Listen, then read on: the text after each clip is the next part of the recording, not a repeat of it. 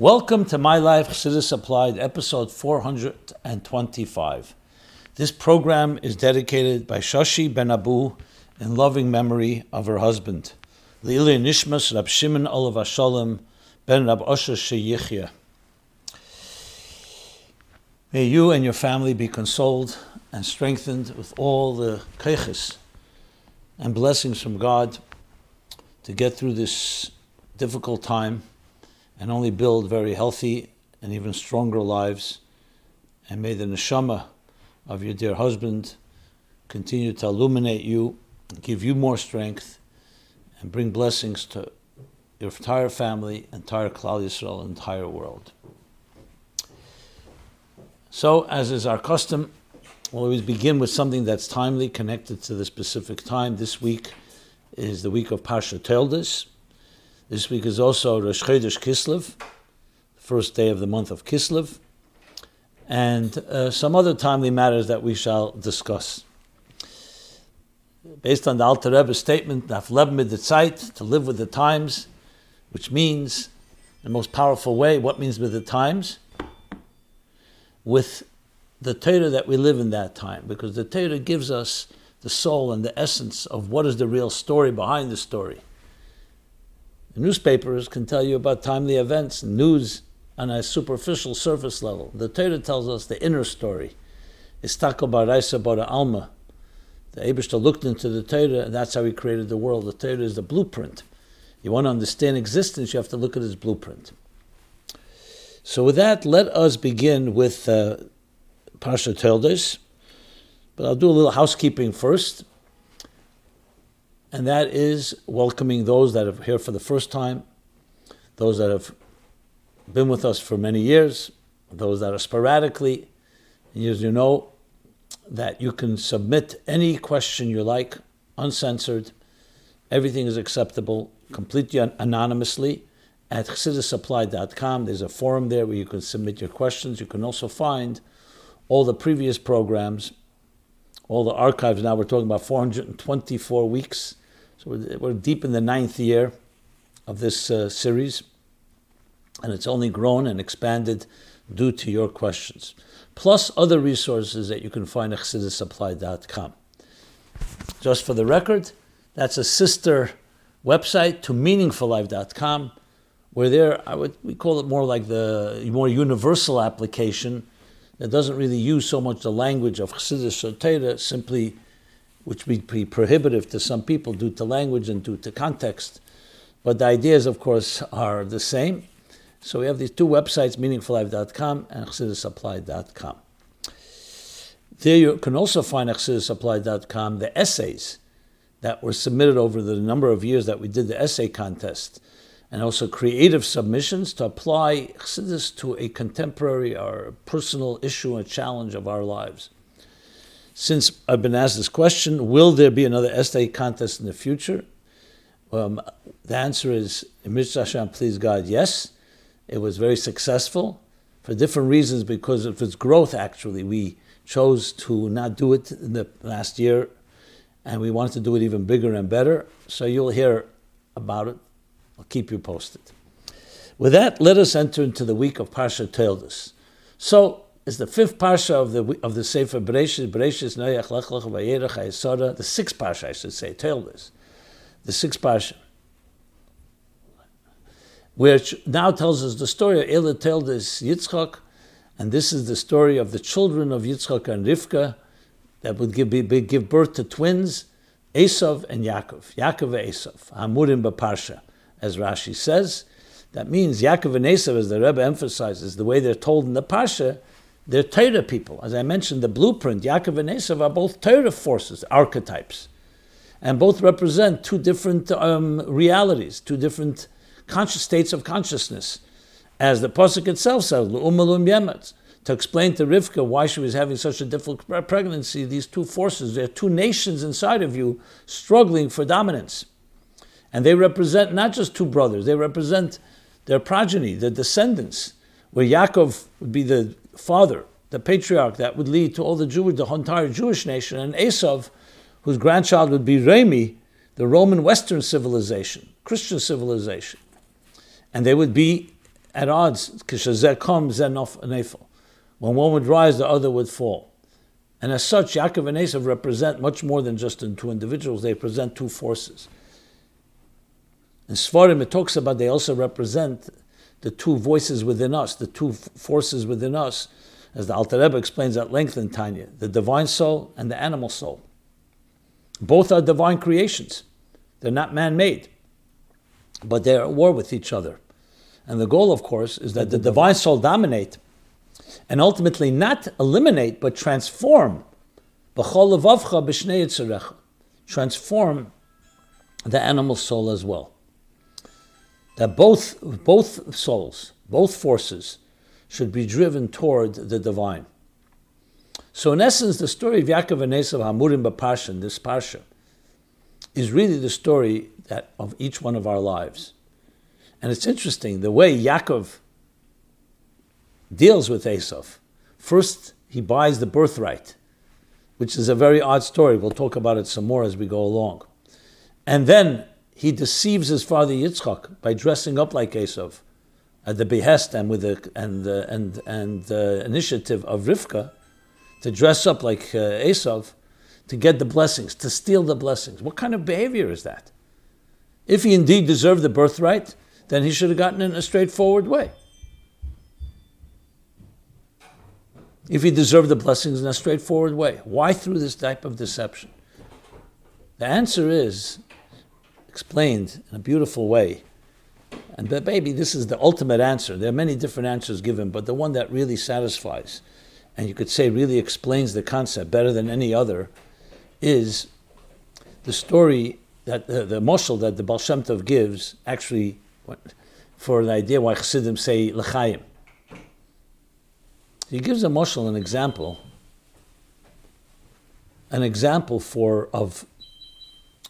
of a king, an aging king who's ailing, and realizes that his time will come, and he wants his son to inherit his throne. And to do so, he realizes that his son, who grew up in the palace, was always spoiled in a certain way, and did not yet earn his right to be a true leader.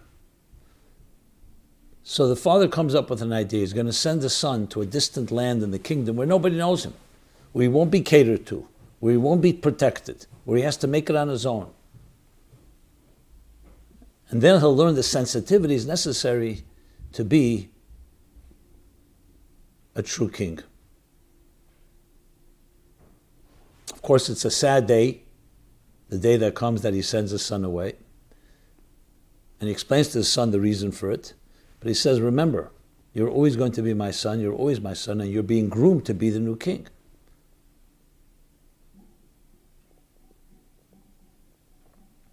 I will send you a letter from time to time to remind you who you are.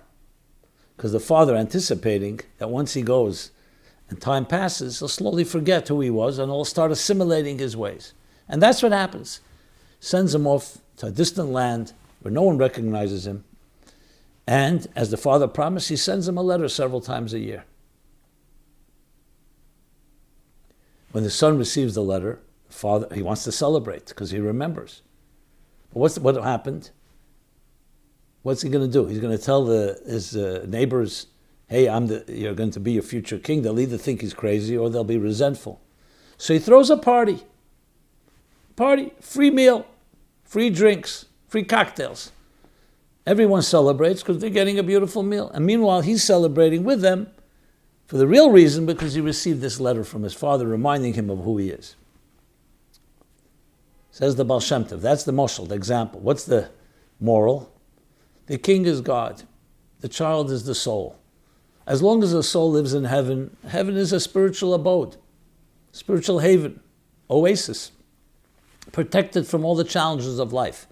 For a soul to earn its way and show what it's capable of, God says, I'll send it into a distant land, a land where the divine is concealed, this world. And the neshama will be made to forget. The entire Torah is taught to the soul in its mother's womb, but then we're made to forget, consciously. But then we're sent reminders. 3 times a year, Yom Tov, Shalosh Regalim, Pesach, Shavuos, Sukkot, every week, a Shabbos, other reminders. And when the neshama gets the reminder, the neshama wants to celebrate. The problem is the neshama is living among aliens, foreigners who don't understand what spirituality is, what the soul is, what God is. So God says, you know what? Throw a party. Shabbos meal, a Yom Tov meal, dress up, and feed the body. Let the body and the animal soul celebrate because they're getting good food. And meanwhile, the neshama can celebrate because it's a divine message. A divine revelation has entered existence. So the concept is that in order to transform the physical world, our body and our animal soul, you have to fool it. But not fooling in a bad way. It's similar to when you have to teach a child an idea and they don't understand the idea, give them an example. You dress it up in a garment that's appropriate to them. What garment does the body understand? Does Esav understand? Representing the body and the animal soul? A good lentil soup.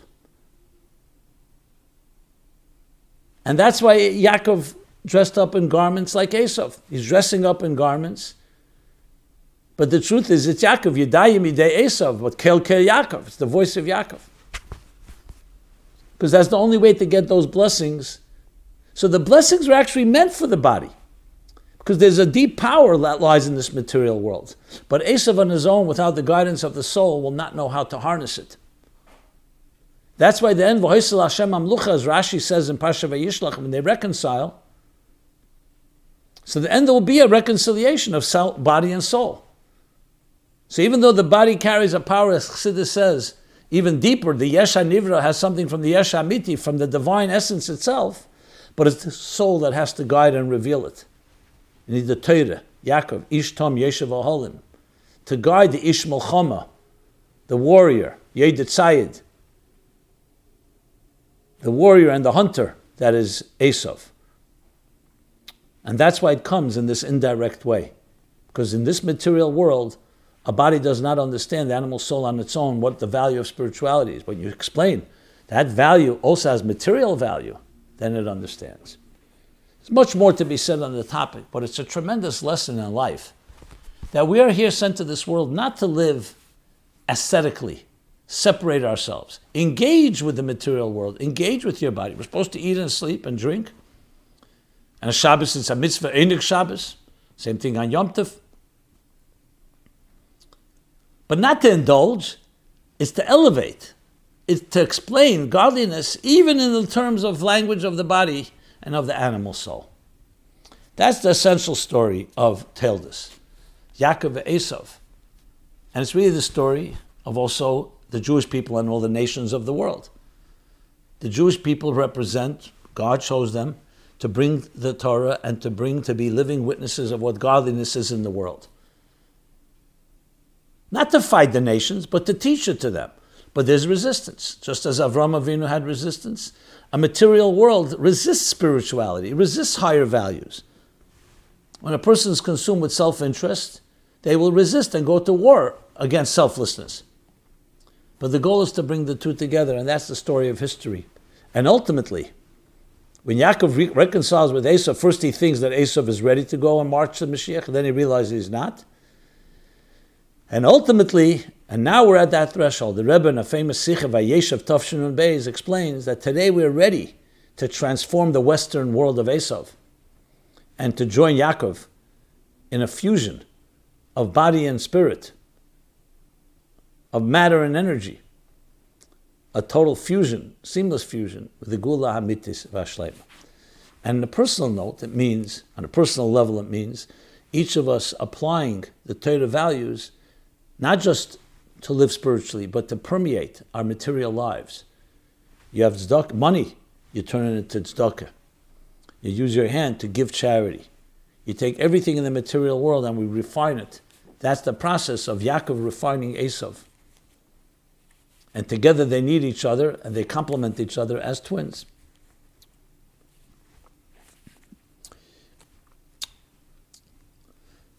Question on Parsha Teldus. What can we learn from Isaac and Rebekah to ensure that God blesses us with children? Dear Rabbi Jacobson, my wife and I are an older couple and have not been able to have children yet.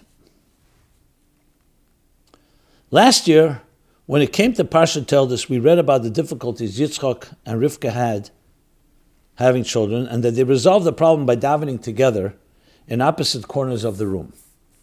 I told my wife, the Torah is clearly telling us what we should do. It says, Ma'aseh Avos Siman Labanim. The actions of our patriarchs are a sign, a direction to their children. So we should do what Rivka Yitzchak did.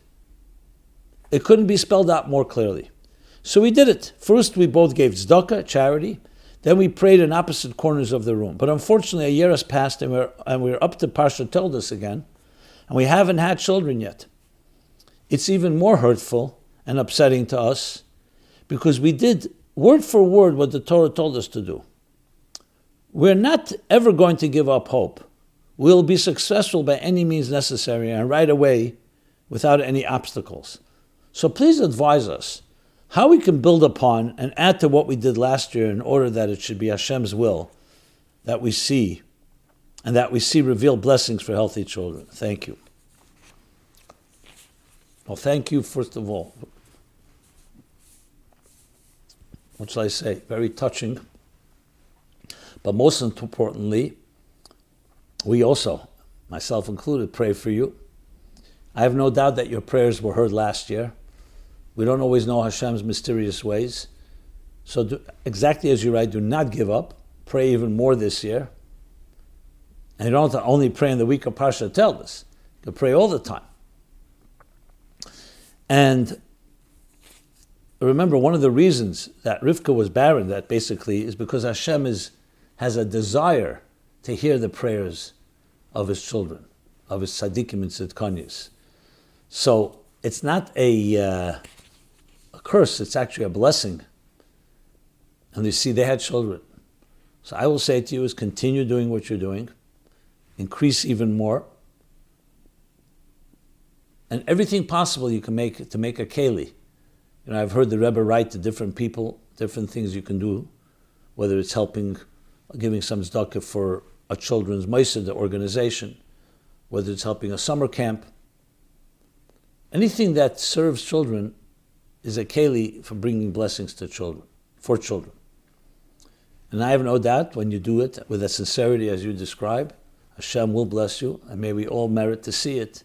And please share with me the good news, I can share it with the public, that you are finally blessed with a healthy child, b'shah teva mitzlachas, in a good and auspicious hour.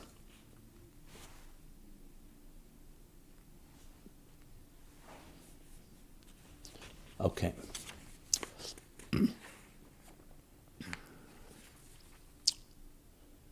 Next question. Being that we're talking about Yaakov and Esav, which in a sense are the archetypes of the animal soul, divine soul, I wouldn't call it good and evil, but it's definitely the two directions that we have options to go, because Esav, though he was given the power of being a warrior in the material world, did not have to use it in a negative way. He ultimately went the wrong direction. But he too would be transformed. So here's a question that touches the concept of good and evil. Why do we assume that Hashem is only capable of doing good? If we are created in God's image and have his attributes, and we have a Yetzer Hara, an evil inclination, maybe Hashem also struggles with some sort of Yetzer Hara. What evidence is there to say God is perfect and not capable of doing bad on purpose or by mistake? An interesting question. I mean, the phraseology could maybe be somewhat edited. And you could add to it, we just spoke about Yaakov and Esav, and these are two creatures, two children that were created by God. Yaakov, Esav, Amurim, B'Pasha. And yet Esav is drawn to and attracted to, even in the womb of Rivka, to the wrong thing, to pagan, to idolatry. Which goes to the big question, if God is purely good, how did it create? How is there evil in this world? Now, the issue of the Tzelem Elokim, the creating the divine image, obviously is referring to Nefesh Elokis. It doesn't say anywhere that the Yetzer Hara is created in the divine image. And yet, we know in Tanya, he does say that the Nefesh Abamis also has 10 faculties. Zelu Uma Ze Asa Lekim. God created the two the parallel worlds, mirror image, and the 10 faculties we learned earlier in Tanya, Nishtalshel Mehen, are rooted in the 10 spheres. So ultimately, the 10 faculties of the animal soul are also come from a divine source. So in that sense, it's correct that there is some manifestation. But let's explain this. First of all, basic principle. God is beyond structure and beyond definitions. Even the definition of good and evil is not really accurately portrayed, because that's, you're talking already of God in some form of definition. When you talk about Bilta Mitzias Nimtze, where God is beyond definitions, even that he didn't even create the concept of good. And yet, when he creates, so we say he's Etzem Atev, V'tev Atev Lehetiv. But it doesn't say that God's defined by goodness. God is beyond everything. Then, when he creates, think of how Chassidus explains the concept of Oir. Oir is an example used in Chassidus, reflection, light. Reflects its source. It has nothing but its source. So the question now is this. Does Oir, being that its exact replica, so to speak, and reflects its source, is Oir the source? The answer is no. It comes from the source. And God is not defined by light. Not like the sun. The sun is defined by being a source of light. It's a luminary. God created a luminary to give off light, to illuminate the world. To say that God is a moed, Chassidus explains absolutely not. He's beyond that. Even light, even the source of light. We're not even talking darkness. And loize ikir elakush shenisavim mena oir, an expression of Chassidus. And this is not the primary thing of godliness, that oir should come from him. But once he chooses to express himself in what we call the world of expression, Mitzias Nimtze, it looks like oir. It's going to be nothing but godliness. And that's why oir me'enam oir, the oir reflects God. So that's after the fact. And then the oir does carry the godly message and carries the godly personality. But remember, the divine is higher than all forms of personality. So the same thing is with goodness, which is compared to oir. Oir and choshech. It says the Eibush is chayfet b'masein shel tzadikim. But there's a level that precedes tzadikim and precedes the opposite of that. But then when he chooses, what he's going to choose is going to choose a goodness. Is a natural expression of the divine, even though the divine is beyond it. Now, why is this so relevant? That's what allows also the opposite. Once you create light, a definition of light, then by definition it means is the absence of something is the opposite of light. Just like once you have bitter, you have sweet. Once you have sweet, you have bitter. Once you have light, you have darkness. So this is how it is in the root. In other words, there's the divine revelation and there's the power of the divine not to reveal. Concealment. That ultimately will evolve into a tzimtzum that conceals. And that's still not evil. That allows space for independent consciousness, which in turn will allow space for choice. For a choice for somebody saying, hey, maybe God is not right here. I can't see God. And they will then, with their free will, choose, God forbid, opposite of what God wants. So evil is not a creation of God, it's a creation of a human being, misunderstanding the concealment rooted in God's ability to not radiate, because he's not defined by illumination, by light. I know I went to a deeper topic here, Chassidus, but that's the essential concept here. So once you know that, then it comes back to, then we say Etzem Atev. God is Etzem Atev. Meaning once he's talking about the world of good, who is the ultimate good, it's going to be God. And Tev Atev Lehetiv is to do good. And that's why we assume that Hashem is only capable of doing good. Even though the fact is we see a world where there are things that are not always good. Because it's capable of not being good because God is not defined by goodness. But at the end of the day, anything not good is ultimately ein ra yered malmayla. Because when you talk in the world of Giluyim, it's going to only be goodness.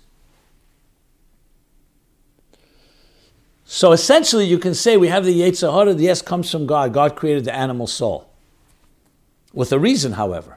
Not to follow it, but not to follow it. As the Alter Rebbe brings the end of chapter 9, the moshel from the Zohar, of the Zaina, of the king who hires someone to tempt his son. Similar to the example I gave before, he sends the son to a distant land. And he's tempted. But the intention of the one that's the temptress is not that he should listen. So he should not listen. That's why it says, Satan l'shem shamayim niskav. The Satan, yes, the avenging angel, the Satan, its intention is Hashem shamayim. It doesn't even want to do the job. God says you need to do the job to tempt and challenge and prosecute. So, okay, you want me to do the job, I'll do it, but it's something I hate. I'm doing against what I really want. But God says, that's what I need. I need you to tempt, not because I want someone to listen to you.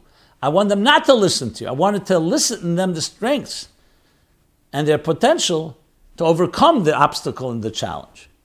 That's ultimately why there's the potential for the negative, why there was a tzimtzum in the first place.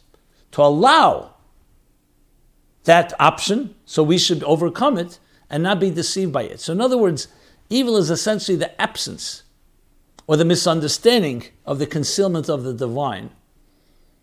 When the whole purpose is God hiding like the father that hides from his child in order to elicit his ingenuity to find the father.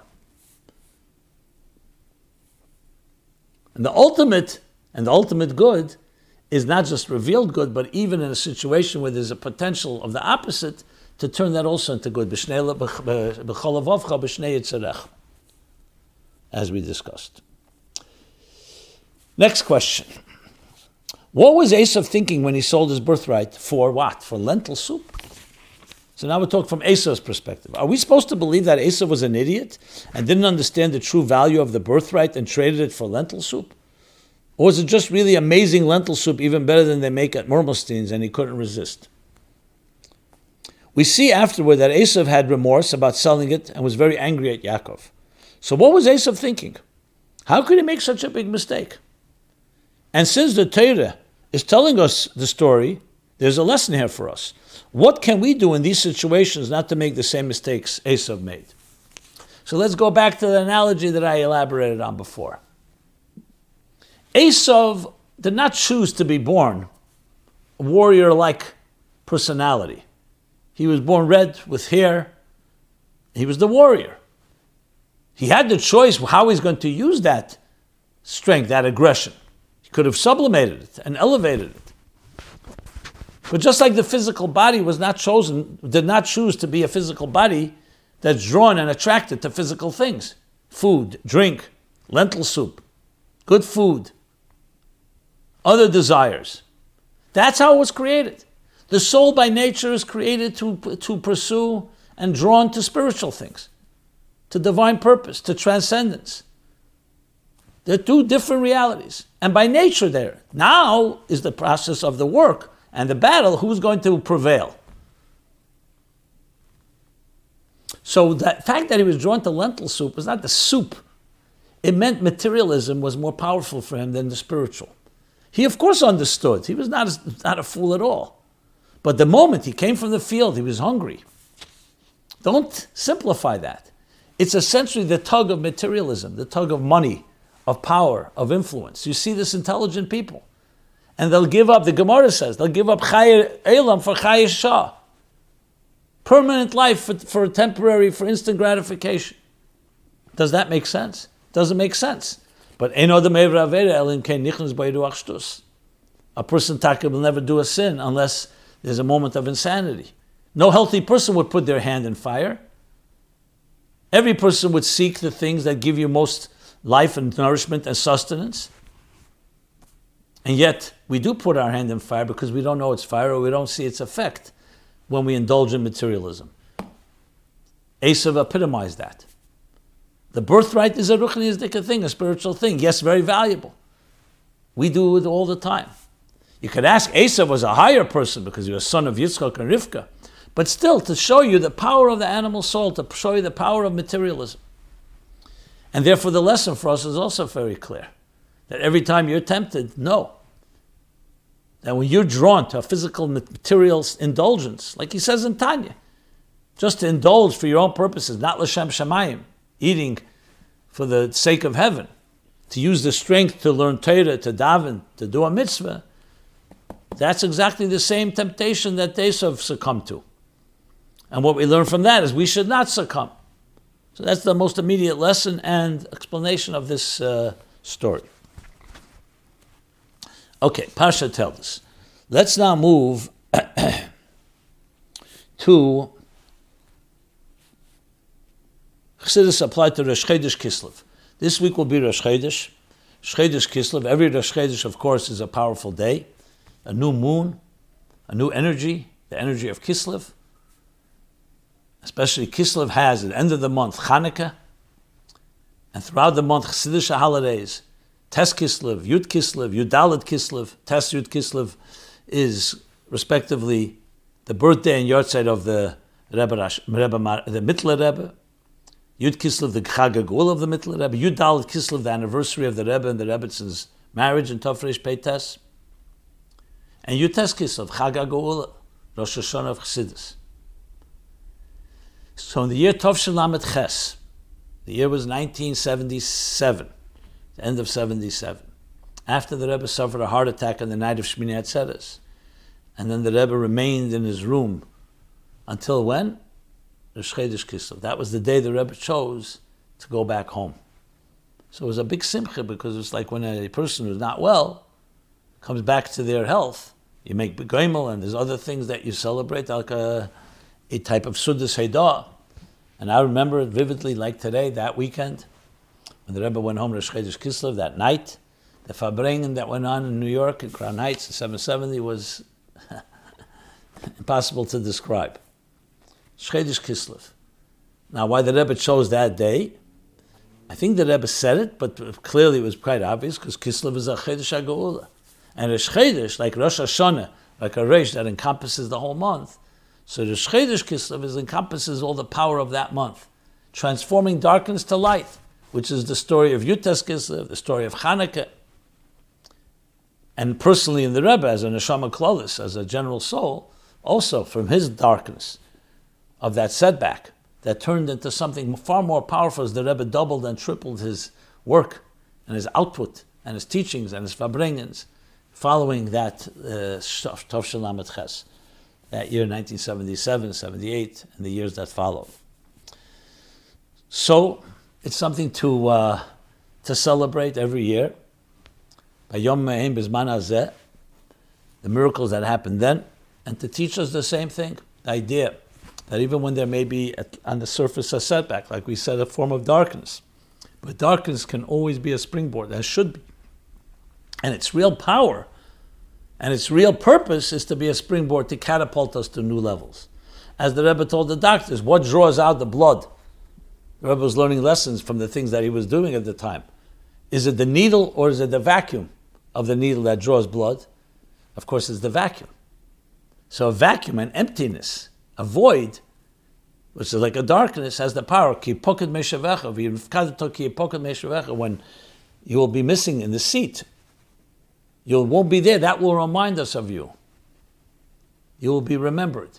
So a vacuum, a darkness, the tzimtzum, though it's a concealment, it actually reveals a deeper dimension that God is not bound by light. That He has the power of restraint.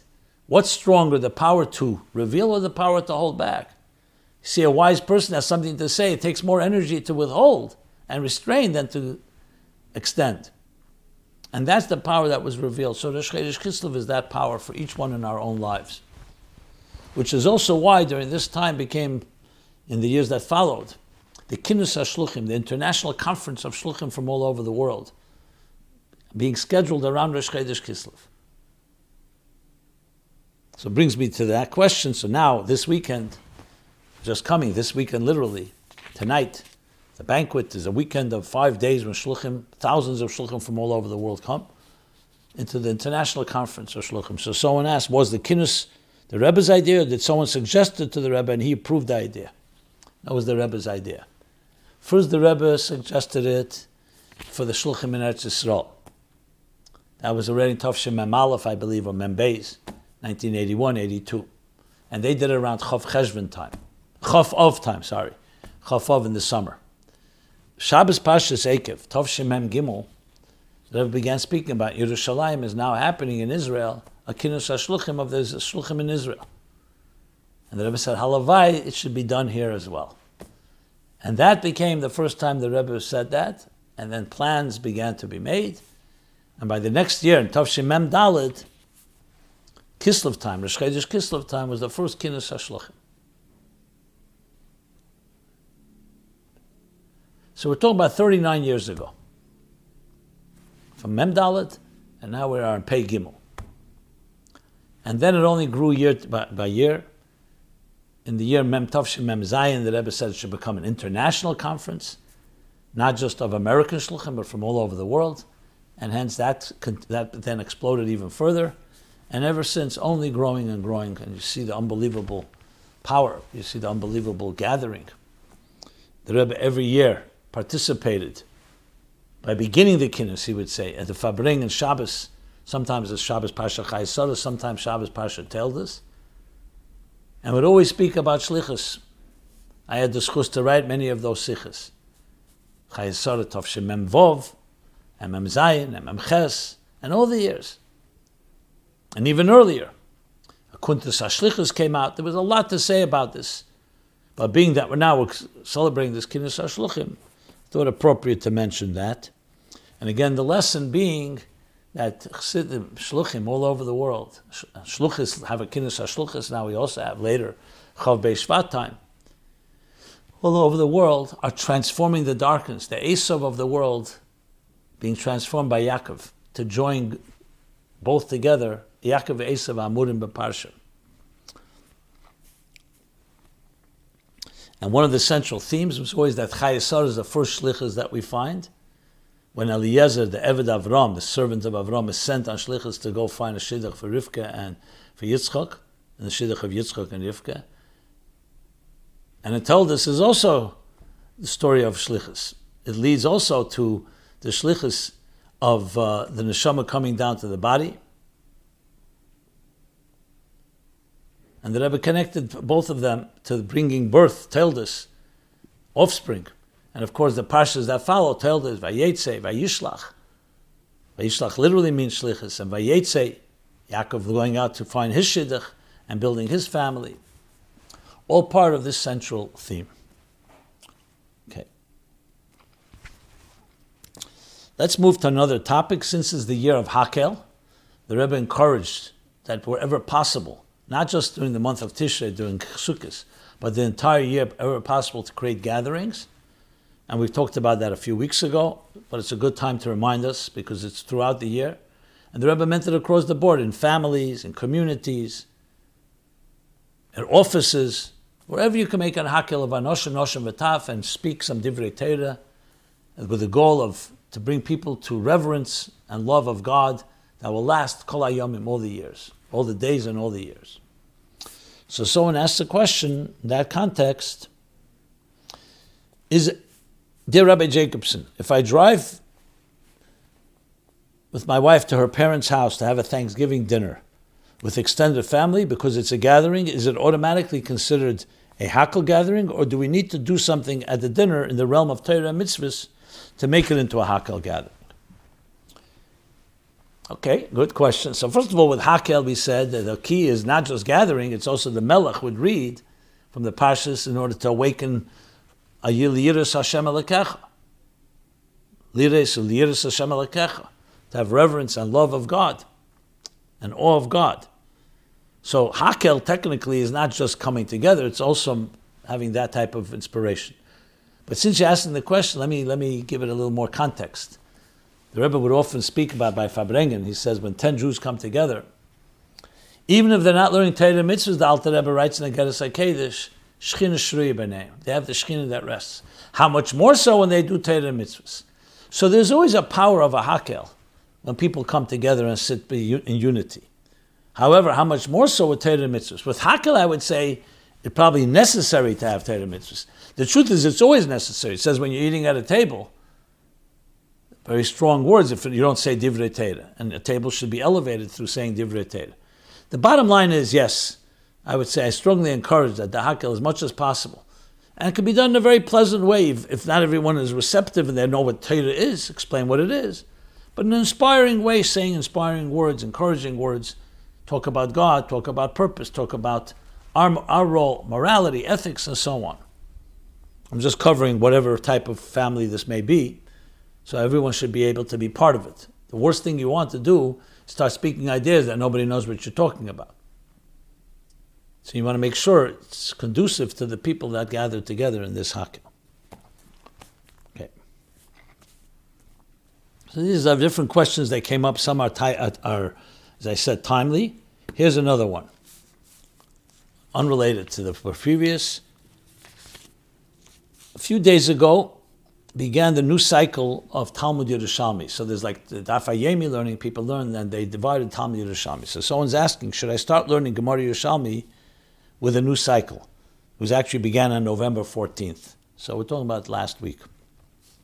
What was the Rebbe's opinion, and did the Rebbe learn Yerushalmi? So this, I believe, was established by the Gerer Rebbe in a previous generation. And the Rebbe made mention of it for sure when he came out with learning Rambam, Pesach, Tovshim Mem Daled, 1984. As well, same year that when the Kinus HaShluchim, the first year of the Kinus HaShluchim. And the Rebbe made mention of it. I can't tell you if the Rebbe followed the Talmud Yerushalmi every day. It's very possible he did, I don't know. But learning Torah is always a good thing. If it's another way of motivating someone to learn every day, by all means. I mean, obviously Rambam is something we heard from the Rebbe himself, so it's in a sense closer in that way, but Torah is Torah, all Torah. Some people learn Bavli, Yerushalmi, and Rambam. So that would be what I've said. I mean, if anybody has information, maybe there's something I have not seen, a letter or an answer, where the Rebbe makes more reference to it, please share it with me and I will share it, please God, in a future program. Okay. Here's another question that came in just this week, and the reason I'm reading it is actually because it's something I've been talking about in certain previous classes, so I thought it may be fitting to discuss it as well. And that is,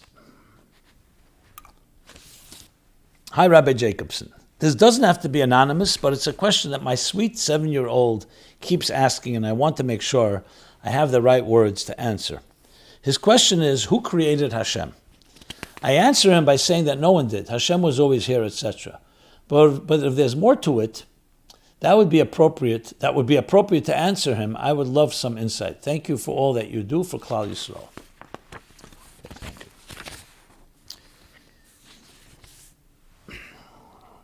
So this is a common question, not that this 7-year-old is asking it from that perspective. This is a common question you hear from atheists.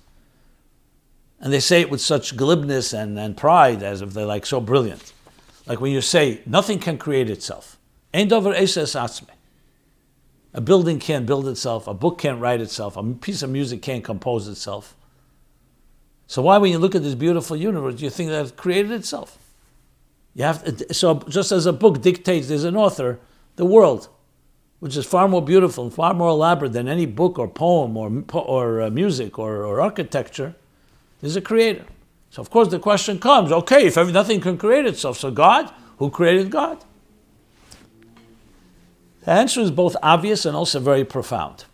Obvious is, if God is to mean anything, it's not just replacing and saying, okay, there's an author of a book, but the author also didn't create himself because before him he had parents. Just like when you see a tree, the tree came from a seed that came from a previous tree, and you go back to the first tree, and then you have to ask who created the first tree.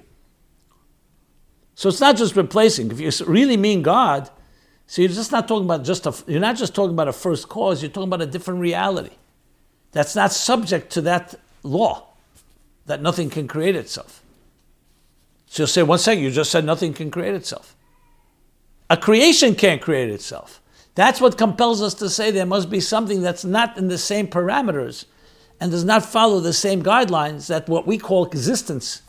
And that's why we have the expression, I mentioned it earlier, it comes from the Rambam and Moreh Nevuchim, that God, you can't call him an existence, because then he's an existence like the existence of a table that occupies space and time, or even the existence of an idea may not be physical time, conceptual space and time. So he uses the expression, Mitzias built in Mitzias Nimtza. It's an existence, but it's a non-existential existence. Essentially, it's saying you cannot say God exists like everything exists. You can't say God doesn't exist, so you say God does not exist. It's like saying Chakim v'lei b'chochmi yediyah. You can't say that he has wisdom like we have wisdom. You can't also say he doesn't have wisdom. So you say he has a wisdom, but not a knowable wisdom, not a wisdom that we know. So it's like basically saying it's not wisdom. So it's a different type of reality. And can you envision it? Can you imagine it? You could extrapolate and say there's a reality in the words of the Alter Rebbe Nageres HaKedesh, which I believe is original Alter Rebbe words, Mitziyusei Matzmusei. His existence, Mitzius, comes from within himself. Nothing exists like that. Nothing. We, the Yesh, as the Alter Rebbe explains in the Nageres HaKedesh Simon Chav, we feel that we're self-contained, like we don't have a source. But we do have one. But who really has no source? Only Mitziyusei Matzmusei is something that is such a reality that dictates itself because it's absolute truth. So what I would explain is that's exactly the meaning of God. We're talking about something that's not creatable, something that is real because it's real. It's not real because it exists. It's real because it's real, and therefore it exists. Everything else is real because it exists. If this table was not here, nobody would say it must exist. Every tree in the forest must exist. It exists. Once it's there, it's there. And we can explain its purpose, its role. With Atzmus, with God, it's not that way. That's what I would add. How to explain this to a child? We have to find the right words. But I think it's also an opportunity. These type of questions are a tremendous opportunity to explain that God is a different type of reality than ours.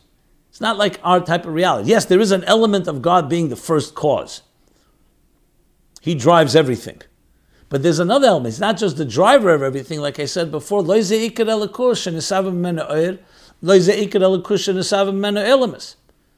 not the primary thing of God, is to create light or to create worlds.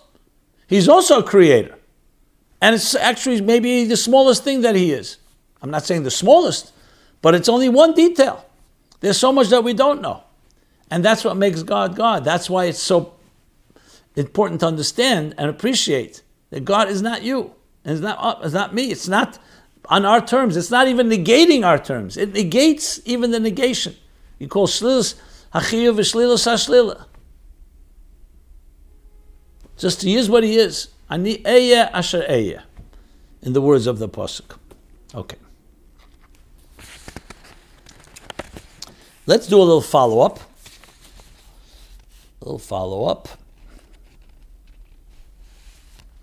And hopefully I can cover some more ground. Good.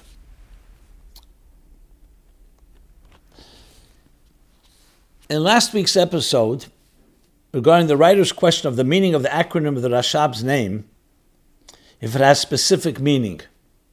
So someone asked about the birthday of the Rebbe Rashab. We say Rashab, the Rashab. So I explained it's the acronym of Rab Shalom Dov Ber, which is the name of the Rebbe Rashab, and said if anybody has more information, please share it. So here someone did share. Tzemach Tzedek said about the naming by his bris, Rashab acronym is the letters of Bosar. So Rashab is Bosar. If you reverse the letters, Reish Shin Beis, also the letters Bosar, which means meat or flesh, and also shever. Another letter, shin beis rei, shever, broken, to break the physicality of the body. And the person gave me a source that it's read in a YouTube program. Let me see here, The Birth of the Rebbe Rashab. So I didn't look up the source, but I do have the link to the YouTube. If anybody wants it, just send us an email on the forum at chassidussupply.com, but give us your email address. If you don't give it to us, we have no way of contacting you, and we'll send you the link for more information. And that taka reminds me, now that I think about it, there is sichas about it, where the Rebbe speaks mesurbel bebosar, because the name Shalom Dov Ber, the Gemara says about a bear, and Dov Ber, in Hebrew and in Yiddish, a bear is mesurbal b'basar. He's thick with flesh. And that represents the material of the world, but the goal is to transform it. Here he says shever, to break, first of all, its material power, but then to transform it. And when you transform basar, it's like the transformation of Esav, which is even greater, because you're taking the Yesh HaNivra, which is rooted in the Yesh HaMiti, Mitzvuse Matzmuse, and reveals a dimension that Oyer and Giluyim and the Neshama could never reveal. So that brings it all together. Okay, thank you for that.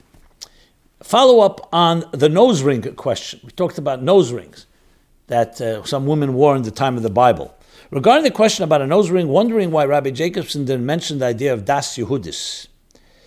To the best of my knowledge, and perhaps Rabbi Jacobson can clarify, the idea is that the women in the community who are of Rebbetzin-like status determine what behavior and dress are appropriate. Their consensus has the status of halacha.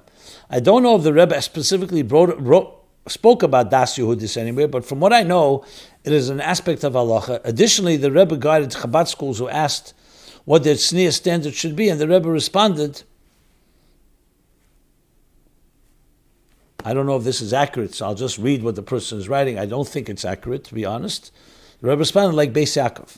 As far as I understand, in those circles, nose rings are not considered appropriate today, and perhaps this is the logic behind following Beis Yaakov with regards to determining the standards of dress, as this would be a practical application of Das Yehudis. The reason I'm questioning it, and why is Beis Rivka less than Beis Yaakov?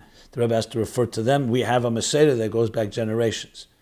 So my understanding is that the Rebbe had a very different way of looking at it. When I say not necessarily different standards, but meaning that we don't have to go look at other communities for tzniya standards. But since we're already on the topic, if anyone has more information, please share it. I'll definitely talk about it in a follow-up to this, because I'm sure I'll get many questions on this issue itself. But let's not digress. That's a certain tangent, important, but the tangential issue, we're talking about Das Yehudis.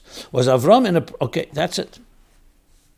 So thank you for that. I have nothing more to comment. I didn't mention it because the fact is, it's just not the custom today. And that's that. Not everything that was done, as I said, all the garments that we wore in the time of the Bible, the time of Moshe Rabbeinu, and other times, necessarily doesn't say it's a mitzvah to wear these things. Things that it says a mitzvah to wear, the kovdel, the seferis, the big day kahuna, the time of the Beis Hamikdash is one thing. But the rest is pretty optional, as long as it's al pi halacha and it's tznius and modest and so on. Another follow-up, was Avram inappropriate for not telling Sarah that he was instructed to sacrifice Yitzchak? Because we know that later, when Sarah heard about it, there are two opinions in Medrash, she passed away.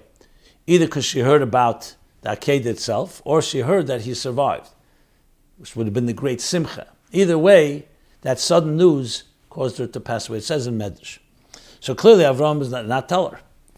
If we want to assume that Avram kept it from her because she would have been upset or because she would have tried to stop him, how can we say this if we believe just as Avram was a tzaddik, his wife Sarah, who is his equal partner in a tzaddikis, why would she be upset? Sarah should have had the same reaction Avram had, which is, if this is what God commands, I will wake up extra early in the morning to do it right away. Are only the Ovis considered a Markova, but not the Imayas? So, I do have a vague recollection that this is discussed somewhere. I can't remember where. So I will look it up, and I throw it out as well to anyone listening. Perhaps you know, but what comes to mind is Avram Avinu, when he was told this, he obviously immediately listened, bezidizus, speedily. He didn't procrastinate in any way. But he also understood that this was Hashem. And though he may not have known what the end of the story would be, but he knew clearly this has to be righteous. But it's his Nisayan. He knew he's being tested. It's not Sarah's Nisayan. So does he have to share it with her? What would happen? What happened? If Hashem wanted him to tell Sarah, he would have told him, tell Sarah. That would be the most obvious. I don't think it's about sparing her the pain, because that was not the issue. The issue is, you're given a shlichus, go do your shlichus. Hashem did not say bring Sarah into it. Why? Whatever reason. We'll talk about that shortly. As far as Merkava, no. The Ovis and the Mois, even though it says Ovis hein hein Merkava, but the Mois is the same idea. Rachel is compared to Malchus. All the Mois have their... But it's interesting discussion. Why isn't that emphasized? But I would say it's the same idea of the Merkava. So we're not talking about because she was weaker than Sarah. In many ways, she was stronger. She was a greater prophetess. Avram was told to listen to her. But that would be the Baal Batish answer I would give. So now the question that follows that, why did God test Avram with 10 tests but 0 tests for Sarah? It seems unfair that Sarah got a free pass. How can we know that she was completely devoted to Hashem and worthy of being our matriarch? Is that your problem? That you're wondering whether she's worthy of being our matriarch? If Hashem wants her to be our matriarch, she's our matriarch, whether there's tests or not. That's just my first knee-jerk reaction to your comment. This is if God knows what He's doing. So you could answer this 2 ways. Either you could say, like we say often, that women just have natural amunah, and it doesn't need to be tested. Just like a man has to be told the mitzvah pruruvu, or other things. A different type of challenges. And a woman just is natural, and Hashem knew that. Like when it came to Yishmael, she knew that was time to send him away. Avram had to be told. That's one way of explaining it. Another way of explaining it is that the Nisyanis went for both of them. They were together. Even though the actual Nisyanis were, in most cases, if I recall them all, were all around Avram himself, like Lech Lecha or Akedah, or being thrown into the fire. But the fact of the matter is, a husband and wife are one, just like when a husband makes kiddush, she's yetzer his wife, when a wife lights candles, she's yetzer her husband. So the same idea could be applied here as well. And finally, we could also explain that maybe Avram was specifically the one that needed the testing, in addition to the first reason I gave. That for whatever reason, it was he that needed to go through these challenges. And therefore he was given those tests. But regardless, this is not in any way saying that Sarah is less worthy, God forbid. Because if God needed the test, he would have sent the test to Sarah as well. Okay, another follow-up. Dear Rabbi Jacobson, on your Sunday podcast, you said that Avram was not wrong for turning away from Hashem to greet the 3 guests, because he wasn't turning away from Hashem, but he was turning to a deeper dimension of Hashem as he works through people. And he was doing what Hashem wanted and emulating Hashem by expressing kindness to others. If that's the case, why don't we want to grant Malki Tzedek the same benefits and say when he blessed Avram first and Hashem second, he was really blessing a deeper dimension of Hashem as he works through people, and Kal V'chemer, it was to Avram, who may have been the first person to truly exude Hashem's attributes of kindness. So Malki Tzedek was doing kindness by blessing Avram first. So why do we consider that what Malki Tzedek did as a mistake, but what Avram did, the exact same thing, we find ways to say that what he did was the correct thing. Well, this is already 3 weeks that we're dealing with this. I mean, it sounds a little to me like you just, I don't know what axe is there to grind here exactly. The point of the matter is that's what the Torah says. So find an explanation. I gave the best explanations I can give. I'm trying to explain. We're here to explain what the Torah says, not what I'm saying. The Torah criticizes Malki Tzedek, and with Avram is the opposite. You want Dafka to force explanation? I can give you explanations. We learn from Avram that so from that we know that it's a positive. Malki Tzedek, you don't learn that. Now why? Maybe the Torah knew that Malki Tzedek's kavanah was not 100% and wanted to set the precedent, as I said in the first time I spoke about it, that you have to remember God first. Once that's established, then a person like Avram, who was far greater than Malki Tzedek, a Makava Mamish, when he comes and does something, you can rest assured. So just because 2 people do the same thing doesn't mean it's the same value. Yes, I would give Avram more the benefit of the doubt than maybe another person. And I think you should do the same, whoever's writing this question. Okay. And you need both lessons, and that's the bottom line. Why are almost all of the great stories about Avram only in the Medrash, like going into the fire, his greeting of all the guests, and other kindness stories, whereas all the seemingly trivial stories are explicit in the Torah, like his interactions with Pharaoh, Lot, and his wars, etc.? Shouldn't the more important stories be more explicit and the trivial ones be in the Medrash? We are not ones that determine what's trivial or what's not. The Torah determines that. So there's nothing trivial in Torah Shabbat. Let's make this very clear. Even though to you it may appear that way, so you learn deeper, learn more. Rashi, for example, touches upon this. He asked the question why, when it comes to Eliezer being sent to go find a bride for Yitzchak, the story is repeated 3 times. And other things, just a few words. He says, Yofa sichoshen shel avdei oves b'teiroshen shel bonim. That the sicha of avdei oves, their so-called pedestrian language of the servants of the patriarchs are greater than the Torah of their children, of the oves, of the children of the oves. So there's many explanations. Chassidus explains because the Torah is bringing it down to the level of avdei oves and sichosan, and transforming it. The beautiful sikh in Tovshin Lamed Ches Take, in the weeks after the Rebbe had the heart attack, so Chayesora, Motzei Shabbos Chayesora, close to the Shchedish Kisel, the Rebbe speaks about it at length. Tovshin Lamed Ches, and edited it.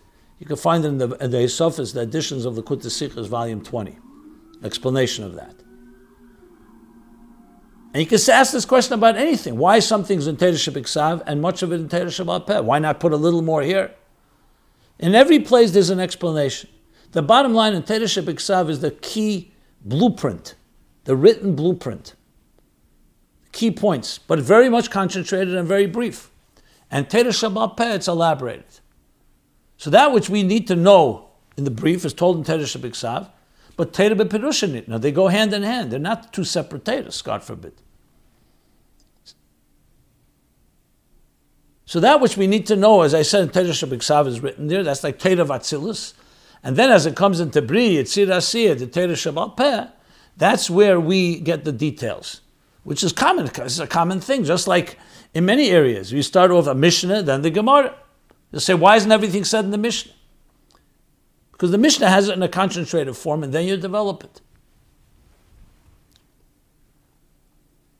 And again, nothing is trivial. Okay.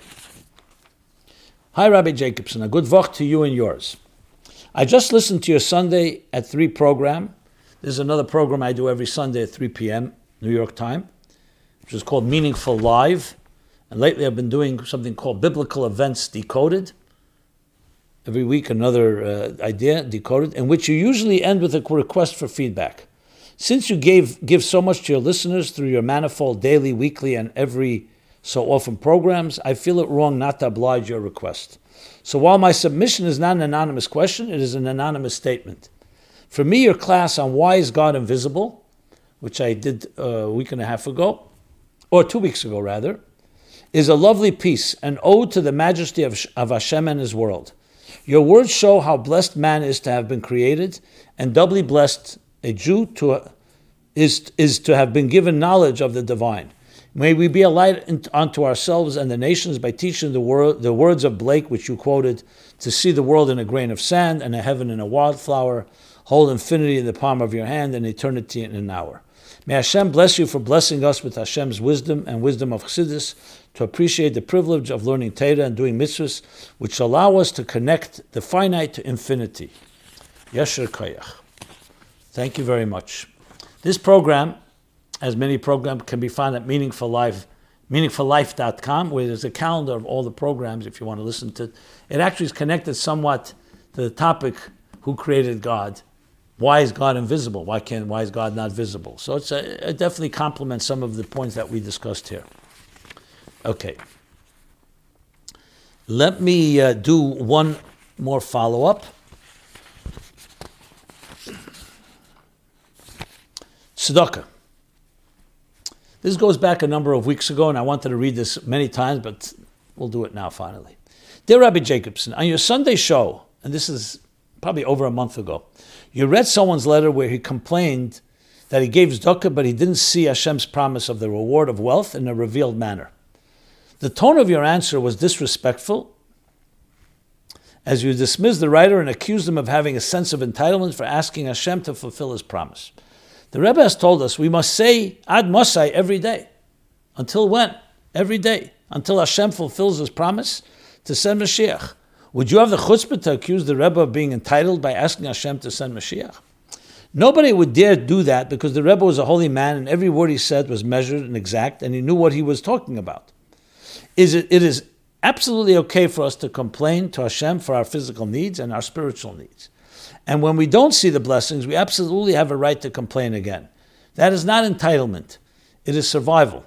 We need the physical means to survive in this world so we can do our job to make it a dira b'tachtenim, a home for the divine in this lowest of worlds.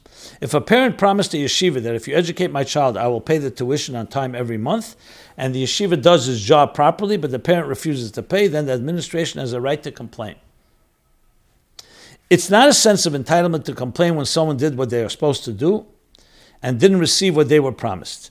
It's only a sense of entitlement if someone does absolutely nothing and doesn't do his job and expects to get paid. It's not a sense of entitlement when someone did do their job and gave tzedakah as required by the Torah, but then complains that he didn't see the promised reward. It's okay to hold Hashem accountable, just as we ask forgiveness in Yom Kippur for the mistakes we made.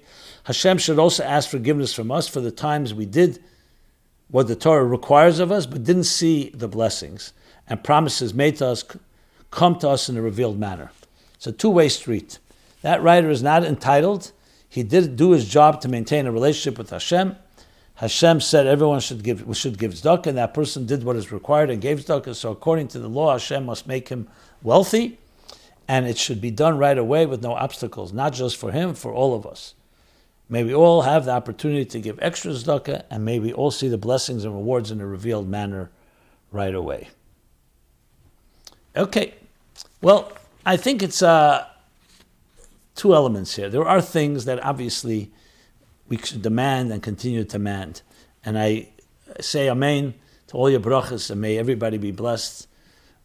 Give more tzedakah, less tzedakah, with all the brachas from Hashem, for sure. But sometimes we also have to look at ourselves. I'm not talking about being melamed zchus on someone else.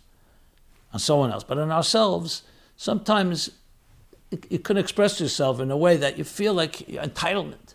Like, why did Hashem not give me my reward? If it's coming a sincere conversation between you and God, do that. But in general, also when we talk to each other, we need to also be mature at times. And I think you have to balance the two. So I'm not negating what you're saying, but also you have to remember there are times people do speak like Shepeshete Kinder, the Rebbe's expression, the name of the Frierdiker Rebbe, like spoiled brats or spoiled children. So you have to balance the two. Okay, one final one, and then we'll conclude. Dear Rabbi Jacobson, the Rebbe once taught that two things happen in Rosh Hashanah. First, we coronate Hashem as king, and second, we make requests for our personal needs for the year. The Rebbe asked that since we need to have bittul in order to accept Hashem as king, how then can we ask for personal requests? The Rebbe answers that our personal requests for parnasa, livelihood, good health, etc., are in order that we can serve Hashem better. With that lesson in mind, when people write to you on your podcast and ask for a bracha to win the lottery, please don't call them entitled. If we trust the words of the Rebbe, then obviously those asking for material wealth are asking for it so they can serve Hashem better. Perhaps they have a deep pain that they want to give a lot more tzedakah but can't afford to. Perhaps they want more money so they don't have to work as many hours and can have more time to learn Torah. Hashem's pockets are infinitely deep. Don't be cheap while giving blessings. Hashem can definitely afford it. Okay. As I said, we all want to find a miliyat zchus in everyone, but I believe if you go back to the letters that were written and I responded to, I'm subjective, but I don't think I was overly insensitive.